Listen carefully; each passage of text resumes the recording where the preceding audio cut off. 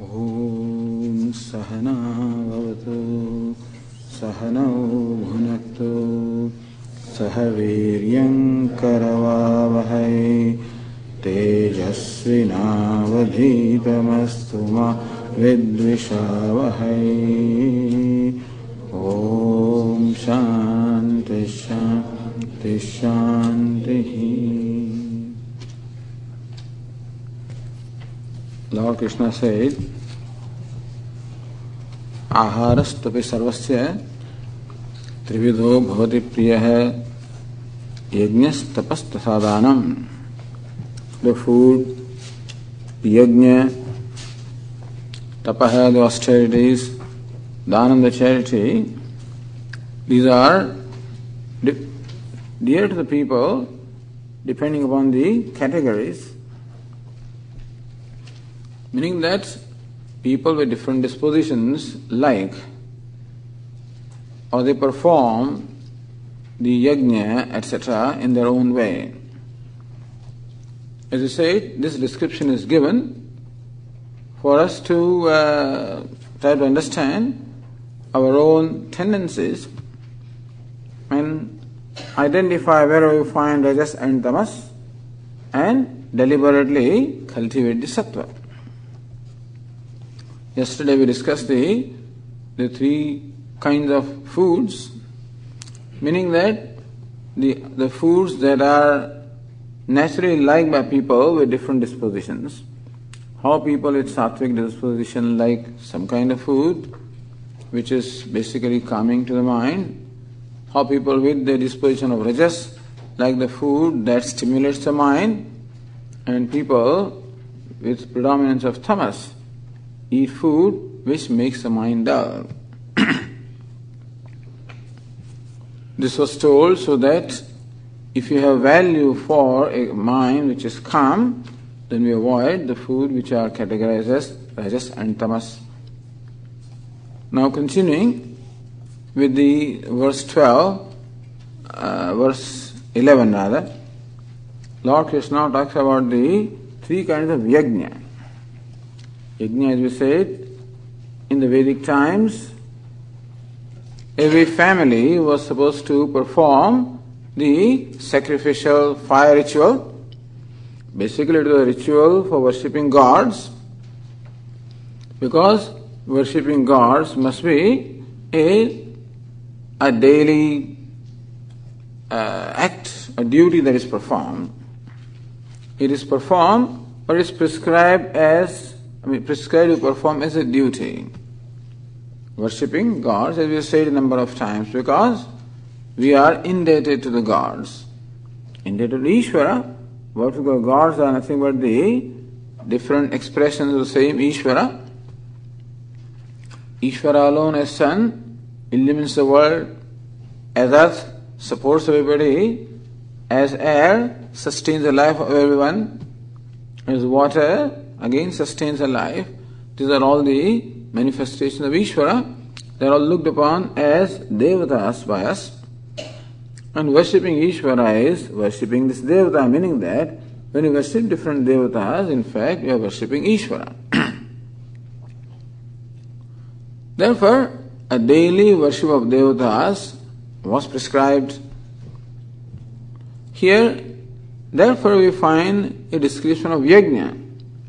Those days in the Vedic times, the way of worshipping devatas was with the help of fire.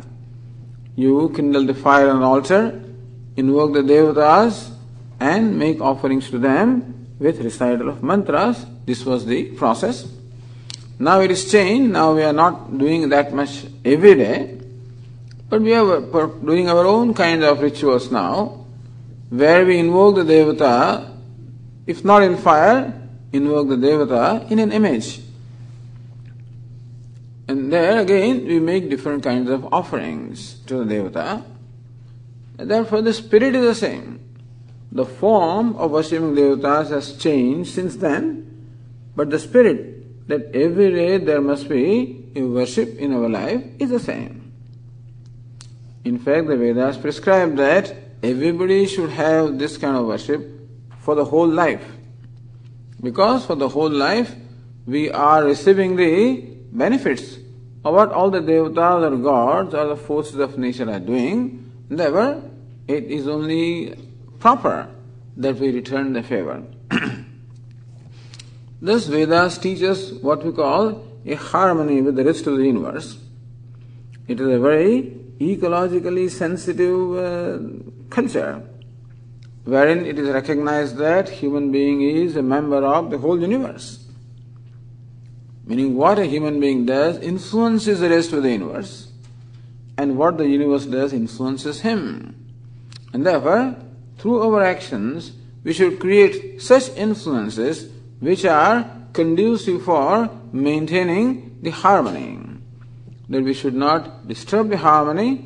On the other hand, we should perform such actions which are conducive to maintaining the harmony. Then we can enjoy harmony with the world around. There is harmony without and harmony within. This is the basic principle. Lord Krishna taught this in the 3rd chapter of Gita. Devan bhavayatanena te devaha bhavayantuvaha. So, in the 3rd chapter, Lord Krishna says that when the Creator created human beings, then this special instruction was also given. Along with the human beings was created yajna, the spirit of self-offering. And the Creator told human beings that, O human beings, may you entertain the spirit of self-offering, which will bring you the material prosperity as well as the spiritual prosperity. Thus Vedas teach us a life of duty, which is the life of offering myself in recognition of the fact that I am the recipient of I'm the beneficiary of what the rest of the universe does, and therefore I should also return the favor. And that is why every day these rituals are prescribed. Now, how are these rituals performed? A yajna or a fire sacrifice, for example, how is it performed by people with different dispositions? What kind of attitude they have? The disposition of our mind will determine our attitude. So first, in the verse number 11, we are told how a sattvic person performs the yajna. Sattvic person performs is the ritual of, worship ritual. Aphala kankshibhir yajnah vididrushto ya ijyate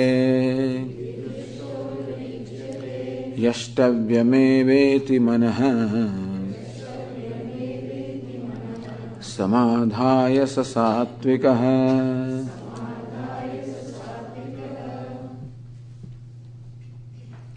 Saha sattvikaha. This is a person enjoying the sattvic disposition of mind, meaning that the sattvic tendencies are predominant. Even when a person is sattvic, there is some rajas and tamas there, but this sattva predominates.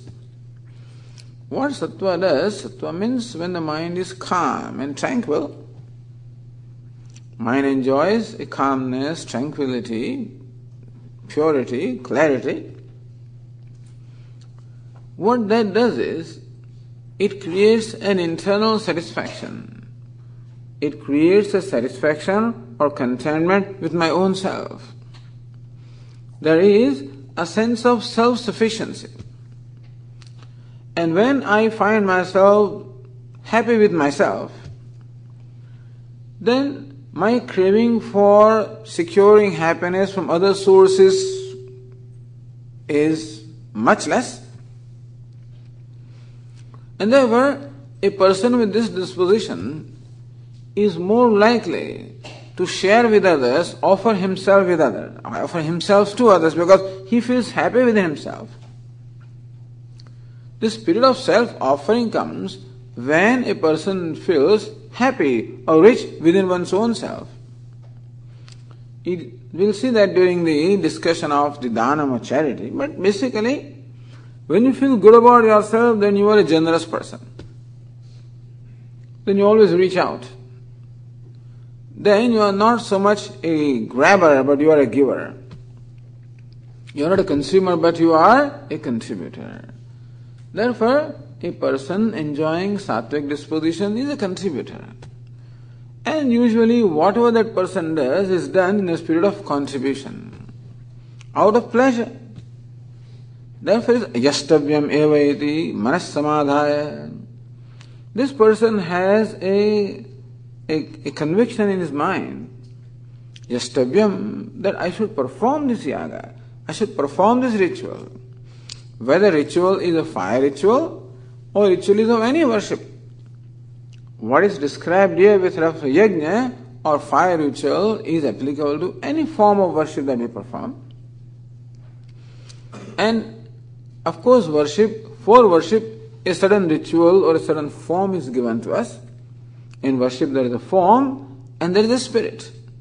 So what is important, of course, is spirit. However, that spirit of worship is expressed in a certain form. Therefore, these rituals are given to us to channelize our spirit of worship and to express it properly. So in the person enjoying the sattvic disposition, the thought that occurs is, I should perform this ritual. I should perform this act of worship. Because I am told to do so. This person has also a shraddha or the trust in the scriptures. That what the scriptures, such as Vedas, tell me is meant for my own well-being. It is just a disposition. It's not that you can force yourself to believe that.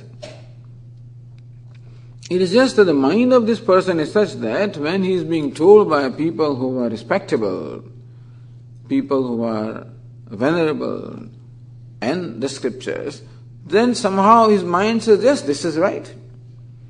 And thus his mind has a trust that what the scriptures are prescribing as the daily duties is meant for my own growth. And therefore, when he performs a fire ritual, which, as I said, in the Vedic times, everyone was supposed to perform this worship every day.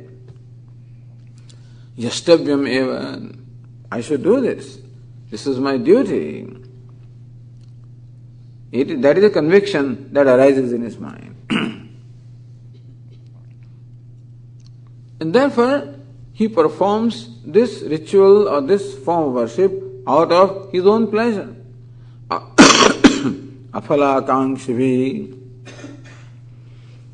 Therefore, he does not seek any reward as a result of performing that ritual.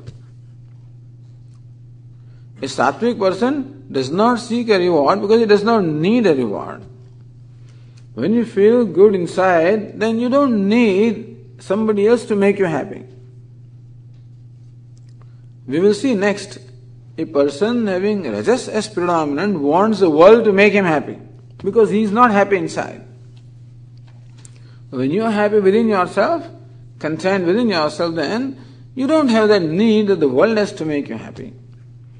Therefore, when he performs his ritual, aphalakangshibihi, he does not ask for any personal reward, that I should be rewarded as a result of performing this ritual, that I should have some kind of material reward, or some kind of egoistic reward. He doesn't seek that reward.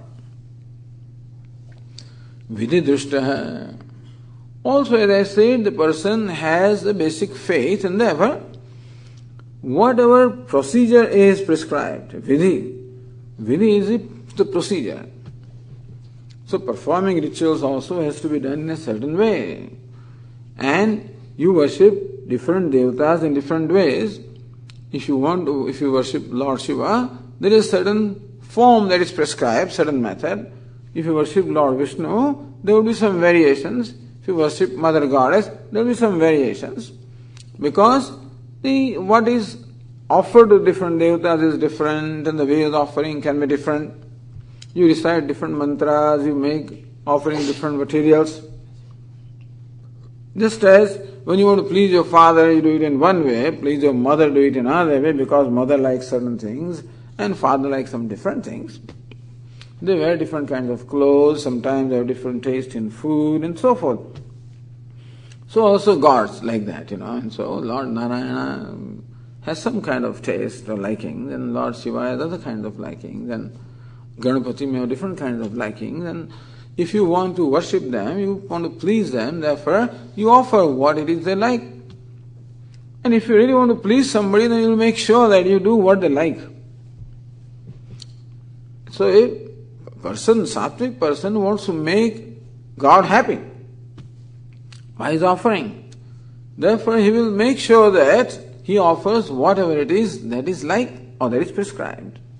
So vidhi drishtaha. So whatever vidhi, whatever these stipulated procedure is there, accordingly he performs the homa. So these are the characteristics.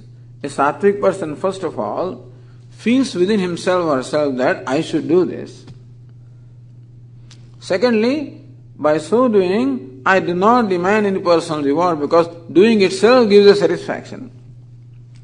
If doing something itself can give a satisfaction, then the reward doesn't remain important because doing itself is a reward. And he is happy to do it, therefore he follows whatever stipulated or prescribed procedure, he enjoys that. So a sattvic person enjoys what he or she does. And therefore, very carefully and meticulously the person will do what all needs to be done. Doesn't feel that I am in some way forced to do it, but then meticulously the person does because enjoys doing that. So you see some people enjoying what they do. You go to their homes or whatever it is at the place, you can see everything very neat and clean. This is how they like things and they enjoy it. So this is a sattvic person. Saha sattvikaha. So three things we are told here. Number one, that the person on his own initiative wants to do something. Number two, while doing that, does not demand any personal reward because enjoys the very doing. And thirdly, whatever that person does meticulously, follows the stipulations without any resistance, but happily follow the stipulations. This is the sattvic person. Then now we come to person with rajas as predominant.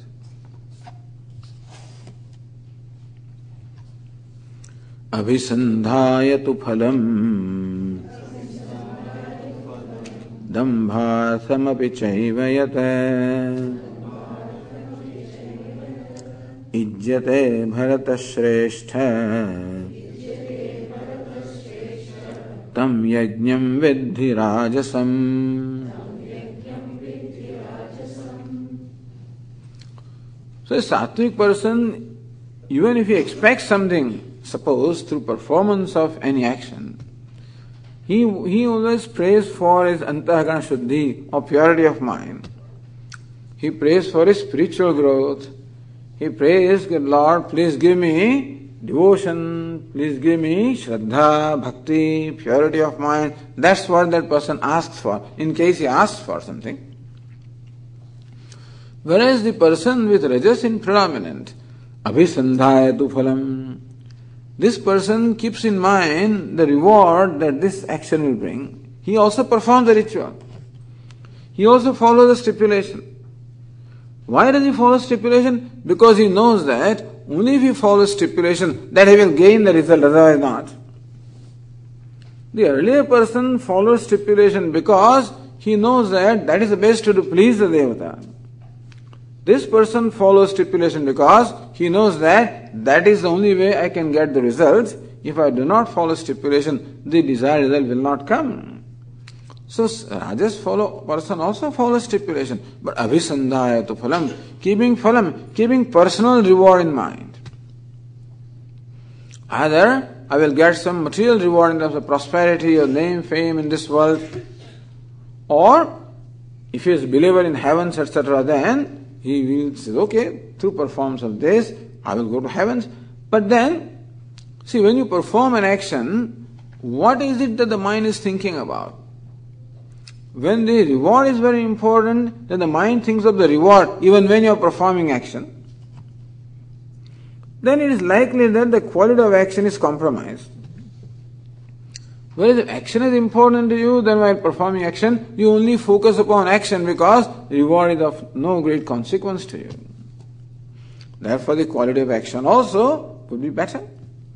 But abhisandhaya tu phalam, this person who is only dwelling upon the result of the reward that this action will bring. Dambhartham vichayvayata. Even if it doesn't want reward, then also dambhartham. It is to proclaim his own religiosity, to make a show. Dambha means make a show of one's own religiosity. So he will organize sometimes very big rituals and festivals just to declare to the world how religious I am. So these are the kind of attitude that a person in predominance and rajas has.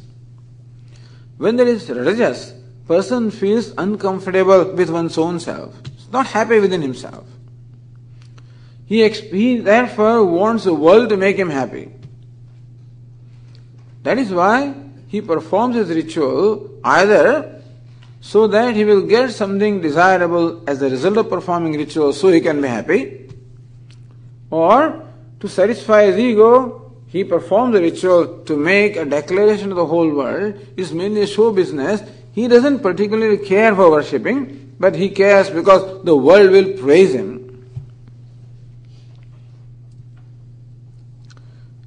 So these are the two things that are being told here about when a person with rajas as predominant, when that person performs rituals and festivals and things like that, then either he wants a personal reward and or both. You want a personal reward and declare to the world his religiosity, announce to the world, one and or the other. Ijjate bharata shrestha tam yajnam vidyarajasam. Here Arjuna understand that this is yajna that is performed as a result of the rajoguna.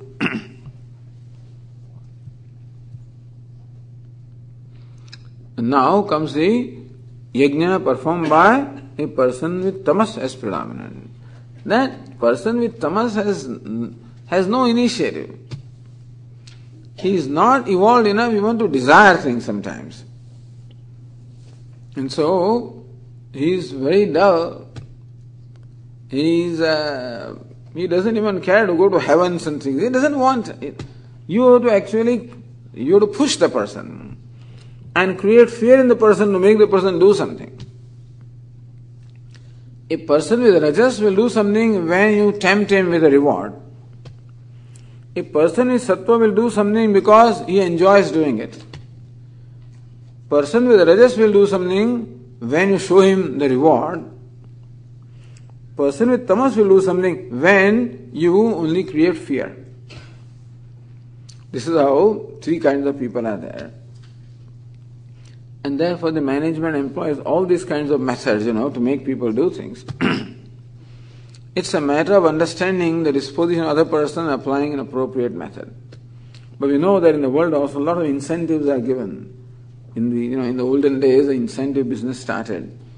That if you, beyond 100, for every piece that you produce, you get $1 more, and then for beyond 125, you get $2 more, and then make the person do. So rajas, he'll do more and more because he'll get more and more.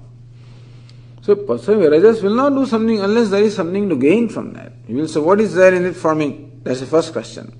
If I am to gain something, I'll do it, not otherwise. Tamas says, I don't want anything. He won't do anything. Oh, but look, if you do this, you will get such reward.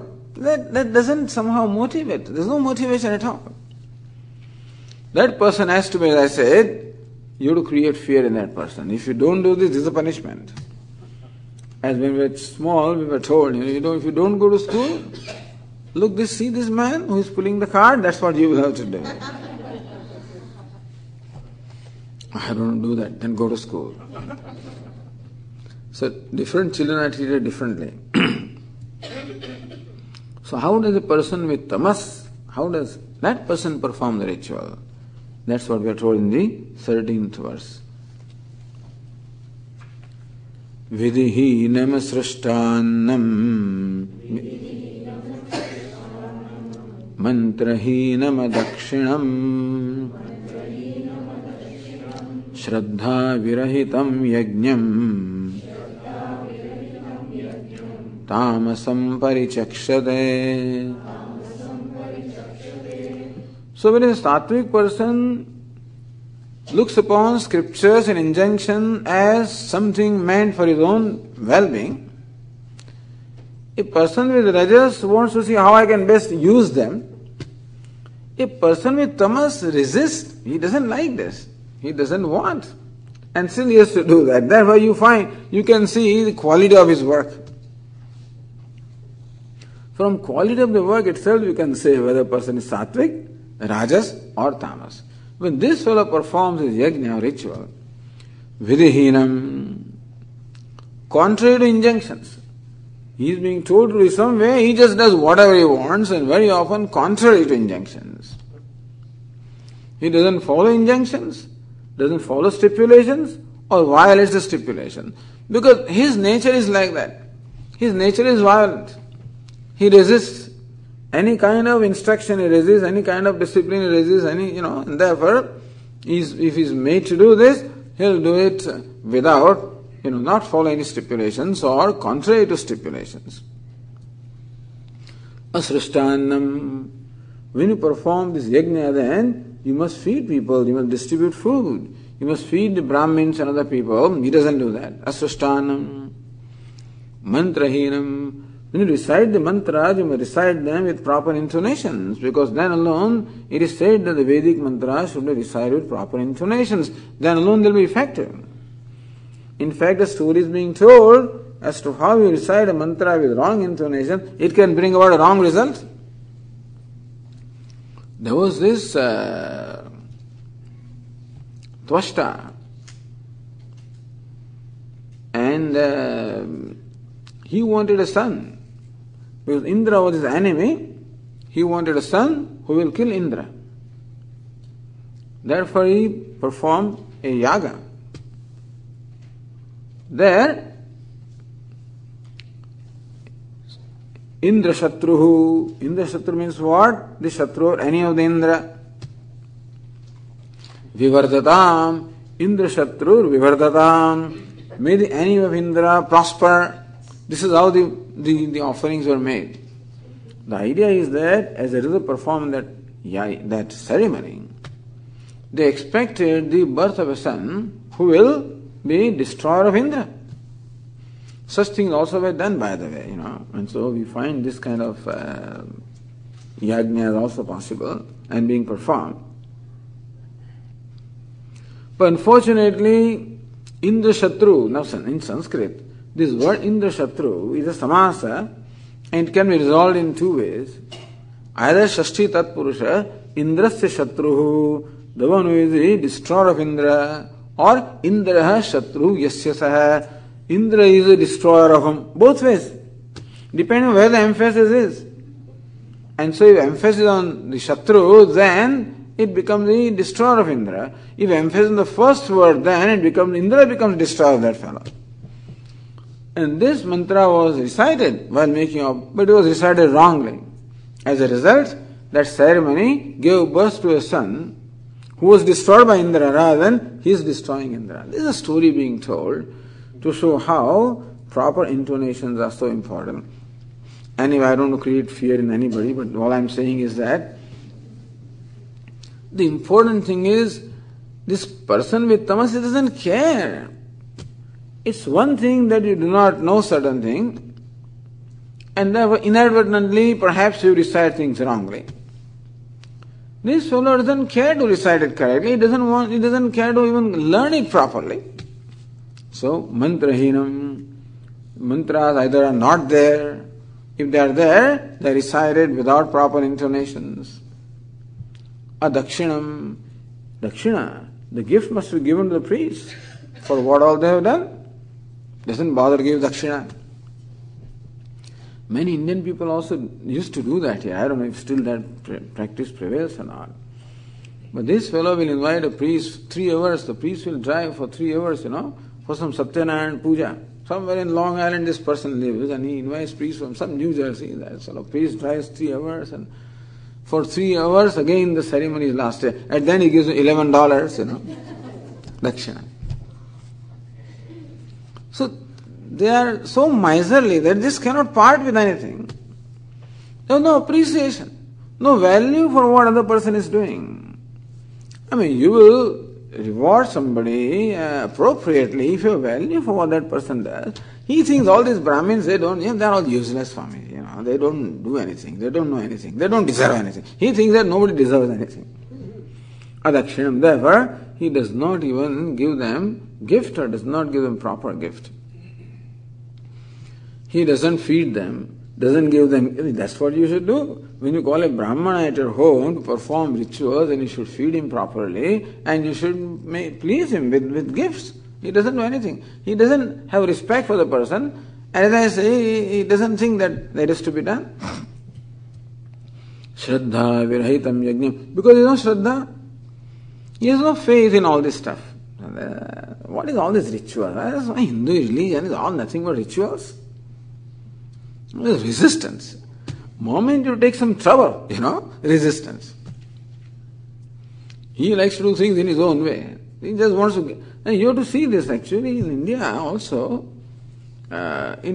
In South India, when you go, of course, you find priests who do things very well. In North India, that is not always the case. In the temples, the priests are not properly trained. They don't finish it off. Because there's a whole line of the customers, and he has to deal with one by one. Nobody knows what he is deciding. Whether he knows or not also is the question. And probably when we go, when our people go, those who are trained here, or those who know how things are done, and those who themselves are reciting things, when they go and listen to Brahmana, so Swami, what are they doing? They used to tell us stories, how Brahmins sometimes finish the wedding ceremony, they recite some poetry or something, because nobody understands anything. Because the people in the village, they don't know what this Brahmin, they think that whatever Brahmins are doing is all right. But so Brahmin also like that sometimes, Shraddha, because all they want, this is just a profession. And so they are just using it as merely just getting their livelihood, and they don't think that they necessarily have to maintain the quality of rituals. But anyway, people with tamoguna, because they don't have Shraddha. If you feel that the rituals have any significance, then alone you follow them. If you don't feel that, you won't follow. Suppose there is certain kind of a discipline at home, that you must do this, that and so forth. If you feel that that discipline has a meaning in your life, you will follow. If you think this is merely meant to control you, you will resist. So these people look upon all kind of injunctions as they resist them. They have a Shraddha virahitam. There is no Shraddha. Yajnam tamasam parichakshate. Here Arjuna, people with tamoguna will perform yajna in this manner. So this is the 3 ways in which a yajna is being performed by people having disposition of sattva, rajas and tamas. This is, as I said, Swamiji, now I know. When I saw that Brahmin doing it this way, I saw this. It's not meant for judging other people, but it is meant to look at our own tendencies and see what we find in ourselves. And where we find that our tendencies need to be corrected, we do that and deliberately cultivate the sattvic tendencies. That's the threefold yajna. Yajna, tapaha, tathadanam. Now Lord Krishna describes the tapas or the austerities. Sattvic, Rajas and Tamas. However, before describing the attitude that these 3 people have towards austerity, first of all, Lord Krishna describes austerity at 3 levels. What is austerity? Austerity performed at the level of body, austerity performed at the level of speech, austerity performed at the level of mind. So we have these 3 aspects of personality, the body, the speech and the mind. Therefore, first of all, Lord Krishna describes What is the austerity? Bodily austerities, austerity of the speech, and austerity of mind. So, from the verse 14, Devadvija Guru Prajna Pujanam Shauchamarjavam Brahmacharyam Ahimsa Cha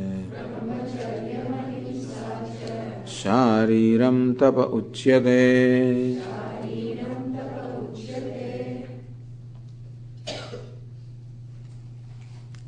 This is the corrective, this is called discipline at the physical level, or austerities at the physical level. First is pujanam, worshipping. Deva, worshipping gods. Dvija, worshipping the brahmanas. Guru, teachers or venerable persons. Prajna, and the wise people or the learned people. See, in the Vedic or the Indian culture, this is a value. Reverence is a value. We revere people who enjoy a status which is higher than our status. We revere people who are older than us, because age also, so that is called Vayovruddha. A person is venerable just because he is older than me. That's all. That's the only qualification. And therefore, I show respect to all my elders, my uncles, parents, grandparents, whatever, just because they are old. No other qualification is required, older than me. Second is tapo vruddha. When a person is better than me in austerities, the life, lives a pious life, lives a life of austerity and penance, that person also becomes venerable, whether he is older than me or not. Because he is venerable because there is tapas, austerities, penance, piety. Then also jnana vruddha, a person who is wiser, more knowledgeable than me, more learned than me. Thus, in the Vedic tradition, it is customary to respect or show reverence to the people who are older, who are learned, who are pious, and who are high-born, meaning that born in a higher class of family. That's what Dvija means here. So Deva, Dvija, Guru, Prajna, Pujanam, worshipping, showing respect. Worshipping means showing respect. Bowing down to them, whatever the appropriate form of respect is. It may be the respect, maybe in terms of just greeting somebody with respect, folding your hands. Sometimes it may be bowing down before somebody.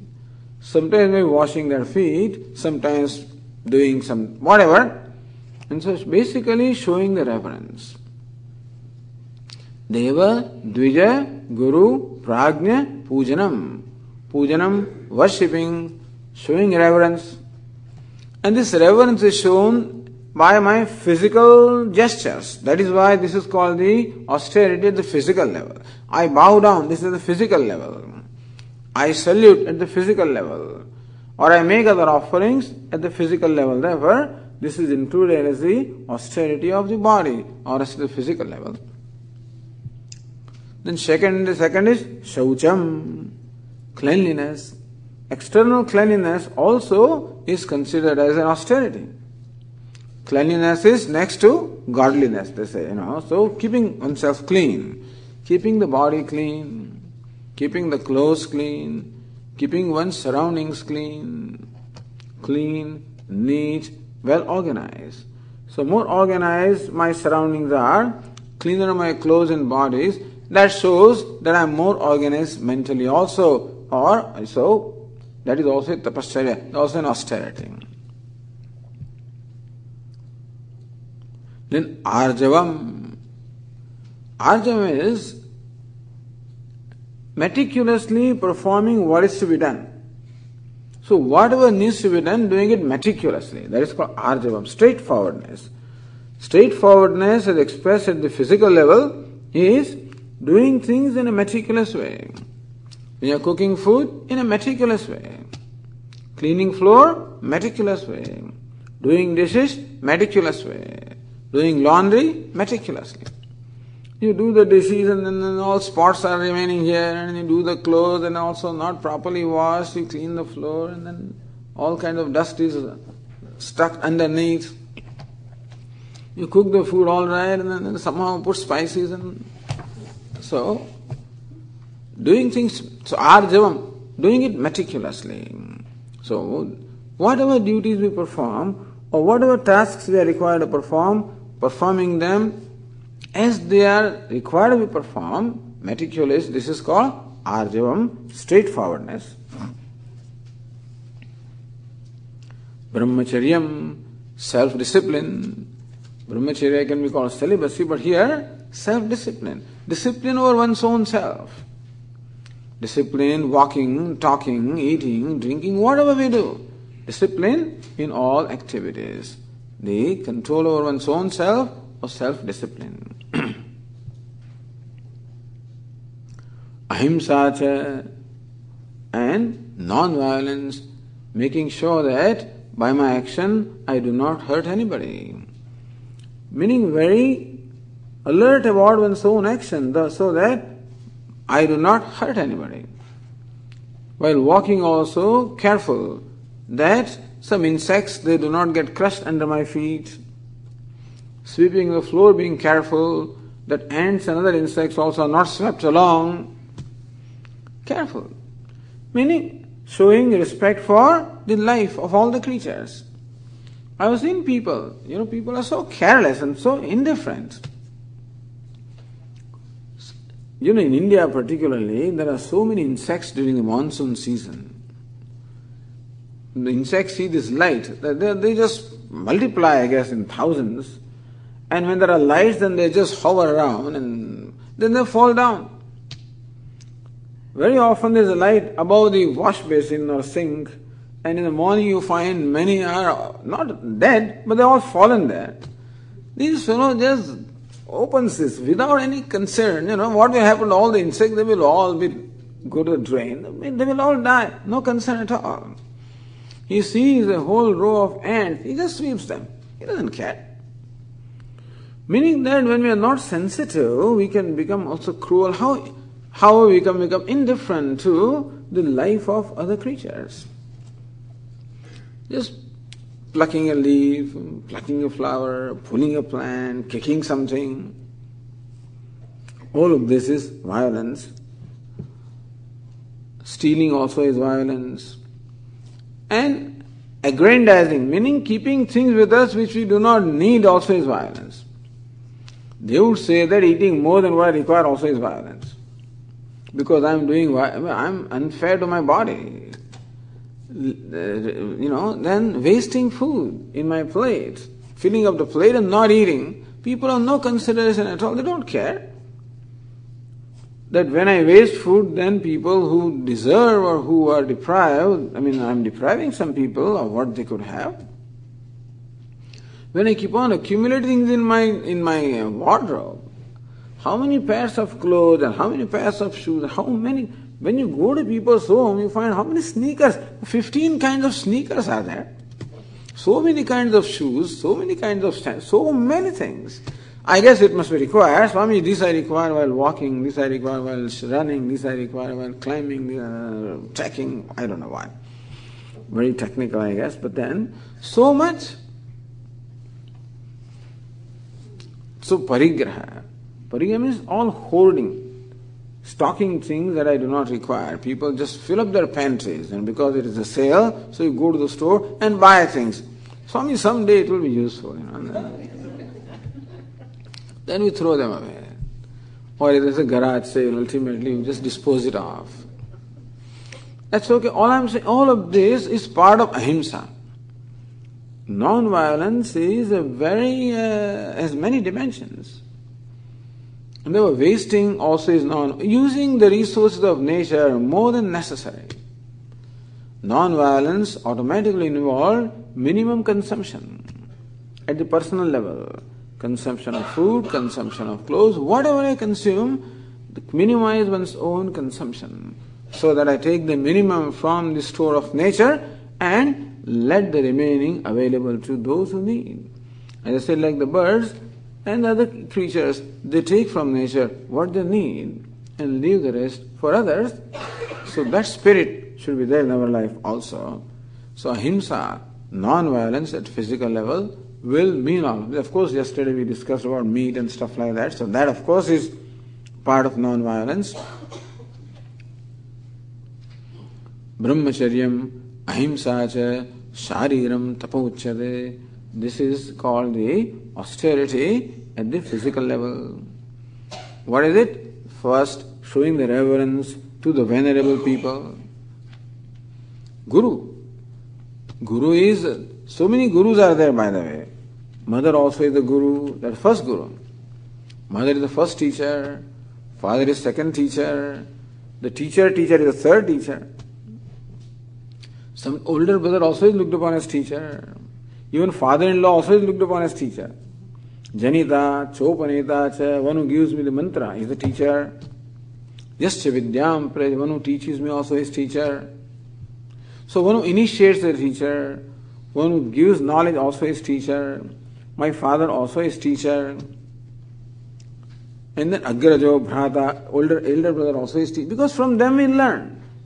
Even from the in-laws also. All these are teachers, meaning all of these are venerable people, and we should show appropriate respect towards them. That is also part of the physical discipline. Cleanliness, doing action, performing actions meticulously, self-control, and non-violence. This is all part of the physical discipline or austerities at the level of body. Then Lord Krishna talks about the austerity at the level of speech. That's the 15th verse.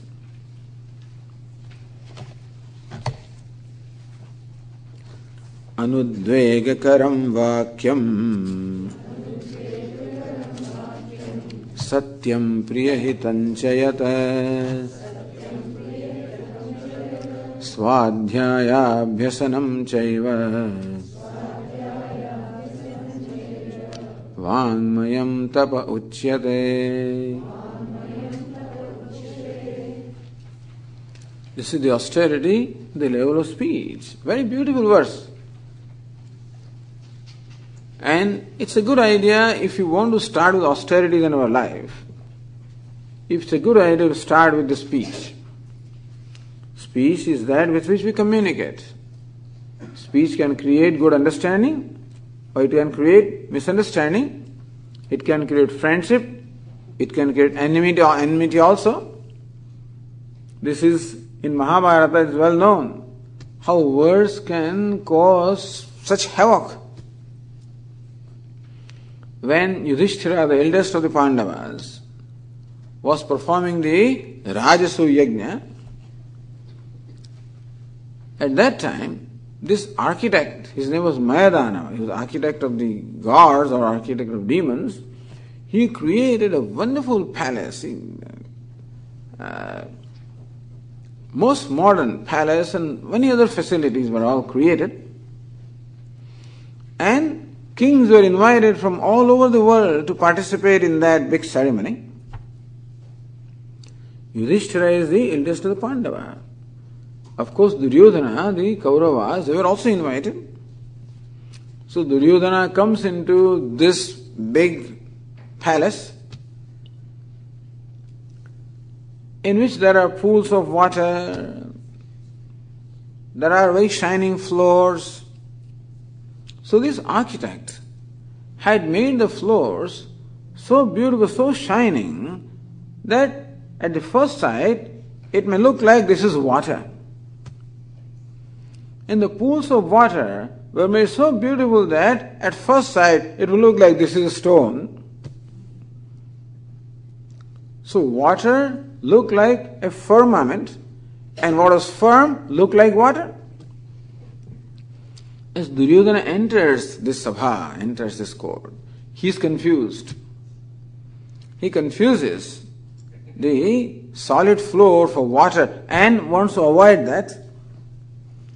And he what was water, he thought was solid floor, so he tried to walk over that and he fell into water. People were watching this. And Draupadi, the wife of Pandavas, she laughed. I think Pandavas also may have laughed, but she laughed.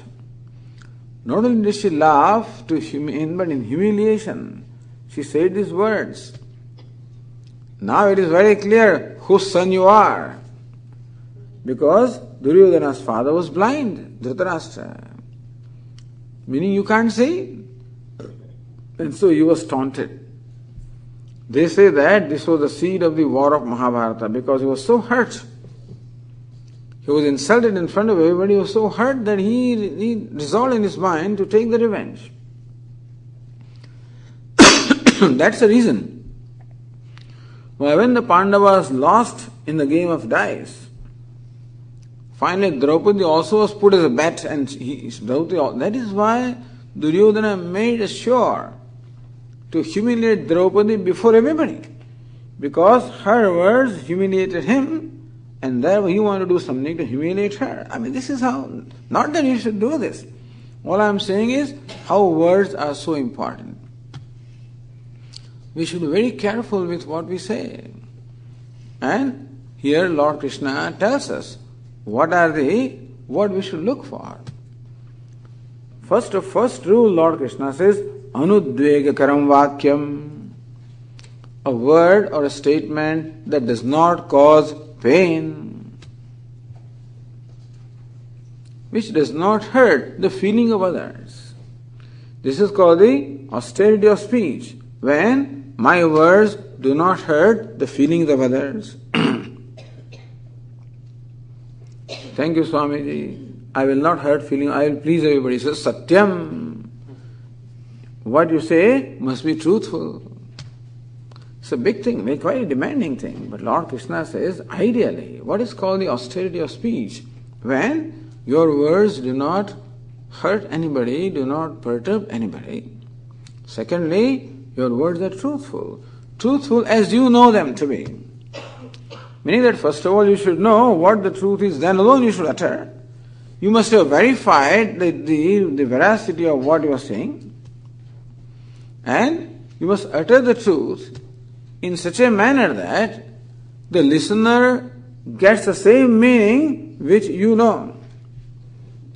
Meaning that sometimes people speak truth also so cleverly that outwardly a person has spoken truth, but it is so spoken that the fellow will misunderstand and will get a wrong meaning. So truth not only in words but in the intention also. That's how we must speak in such a manner that what I know as truth is what is conveyed to another person. Satyam. But very often truth is spoken in a very bitter manner. Therefore Lord Krishna says, Priyam. You should speak truth, but at the same time speak in a pleasant manner. Priyam. What is pleasant? Pleasant to hear. When you are saying it, the person who hears likes to hear that. That is called Priyam. Hitam. Hitam is beneficial. That as a result of your saying that, it will create benefit to the listener.